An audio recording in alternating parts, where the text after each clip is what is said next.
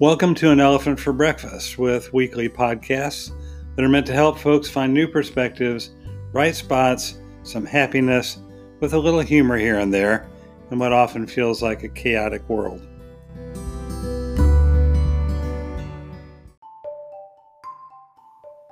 Hey, I'm Bob Jones.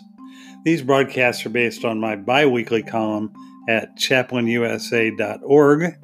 You can find me there on pages called Robert Jones Journal, but sometimes the podcast will meander away from what I've published there into, well, let's just say other areas.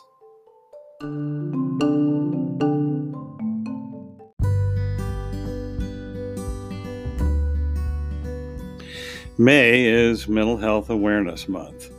Episode 65 explores the ever-increasing risk of loneliness to our health and well-being. Physical distancing and staying at home have complicated an already serious problem. We each have the power to overcome the loneliness contagion. It requires the development of meaningful relationships and connecting beyond our four walls.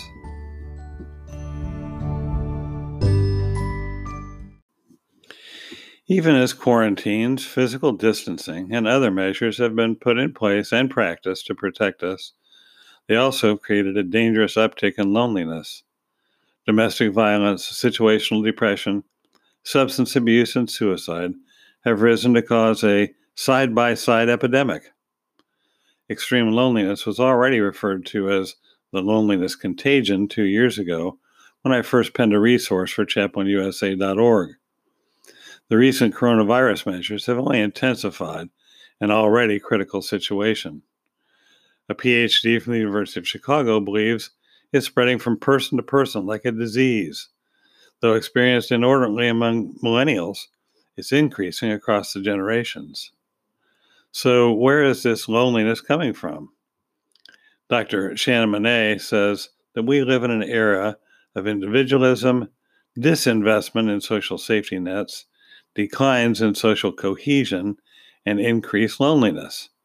Isolation due to lots of time spent on social media sites while glued to cell phones is one of the reasons for decreasing real-life interactions and what's being called the fear of missing out.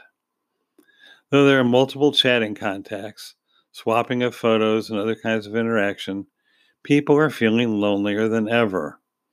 This is strikingly similar to the social isolation commonly known as an experience affecting the elderly due to decreased mobility and loss of friends and partners.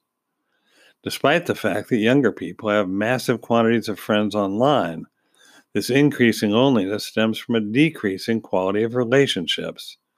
In other words, a person may have lots of friends, but still find that their needs for social contact are not being met. We have a fundamental need to belong. This is what gives life meaning.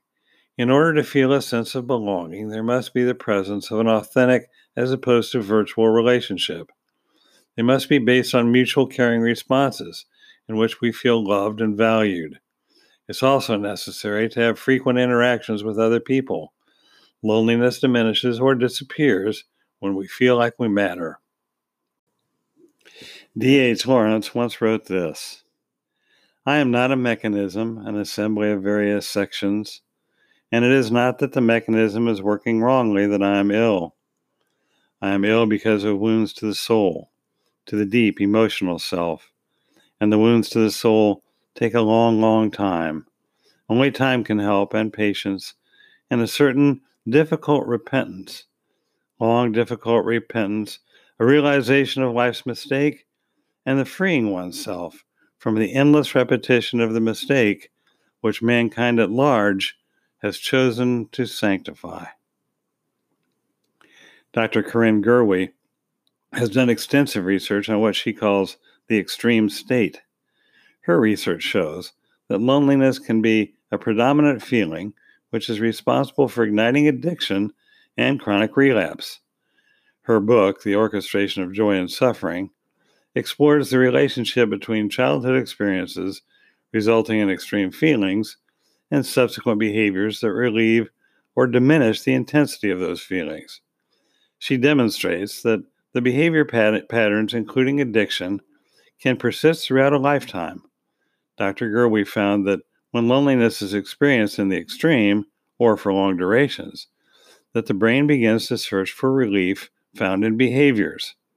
Neuronal pathways provide quick solutions to resolve or lessen the intensity of the feeling. Even behaviors which have proven to be destructive, such as drug and alcohol abuse, are repeated and repeated. It's a cycle that feeds on itself. For example, one set of behaviors that result from loneliness is isolating oneself. It would seem counterintuitive, yet is one of the most common responses. As a person withdraws from the world, isolates and avoids, they become even lonelier and more likely to use substances for relief. Is it any wonder that powerful opioids, which practically eliminate physical and emotional pain and suffering, are being used to combat chronic loneliness? Loneliness is killing us. It's been reported by Richard Lang, MD of Cleveland Clinic, that loneliness affects 60 million Americans and that chronic loneliness poses a serious health risk. New research suggests that loneliness and social isolation are as much a threat to health as obesity and smoking cigarettes. It can impair cognitive performance. Loneliness is one of the feelings most associated with suicide. Socializing and interacting with people is a basic human need. If social needs are not met, a person can start to feel lonely, which leads to depression and possibly suicidal thoughts.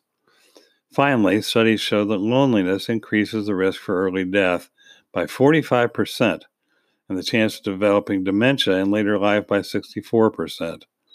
There seems to be no doubt that loneliness is an epidemic, a contagion, and one of the most serious health risks facing us today. I once counseled a young man who was suffering from intense loneliness.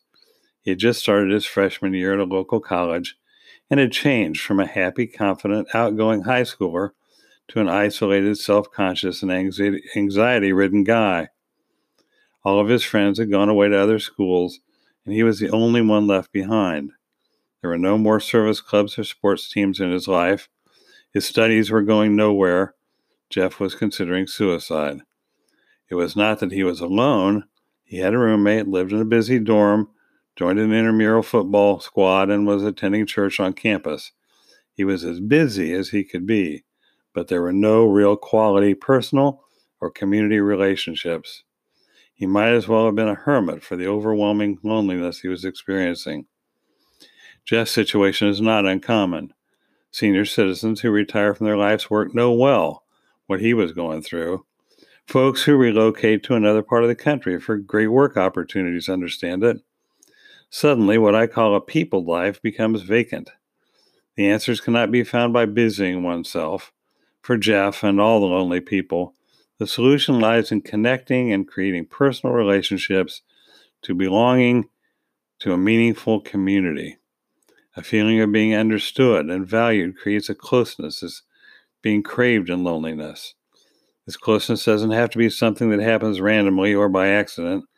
For Jeff, we connected with a religious fraternal organization on campus. He joined and was embraced by the new members. He had a family of friends. He also began attending AA meetings at a nearby community center. There, he found other people who were struggling just like him.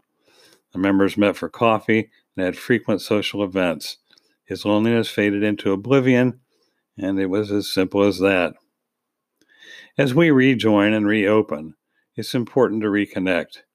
Community is within our control to create. The contagion or epidemic of loneliness can be mitigated, just like COVID-19. We have the power to help others find the way out of loneliness, and that power is found in real relationships. Ah, look at all the lovely people. Ah, look at all the lovely people. Eleanor Rigby picks up the rice in the church where a wedding has been. Lives in a dream, waits at the window, wearing the face that she keeps in a jar by the door.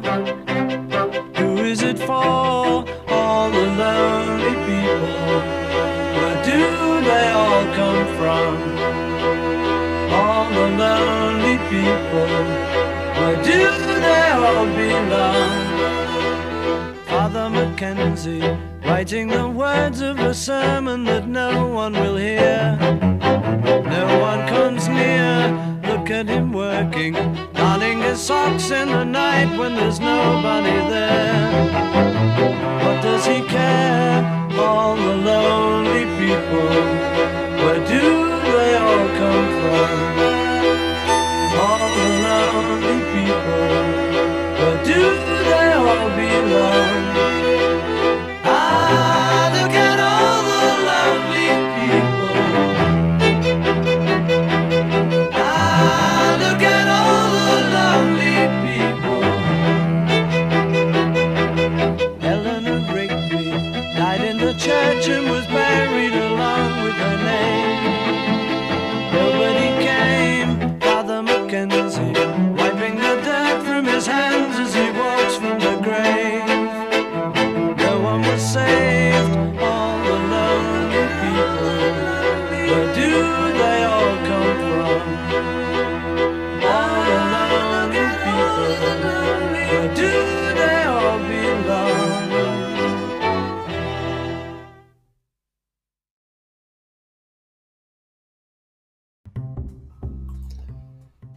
Well, that wraps it up for this week.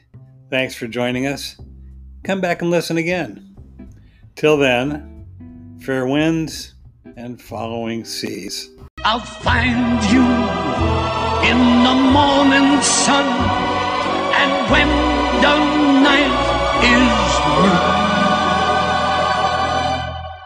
I'll be looking at the moon, but I'll be seeing you. I'll be seeing you. I'll be seeing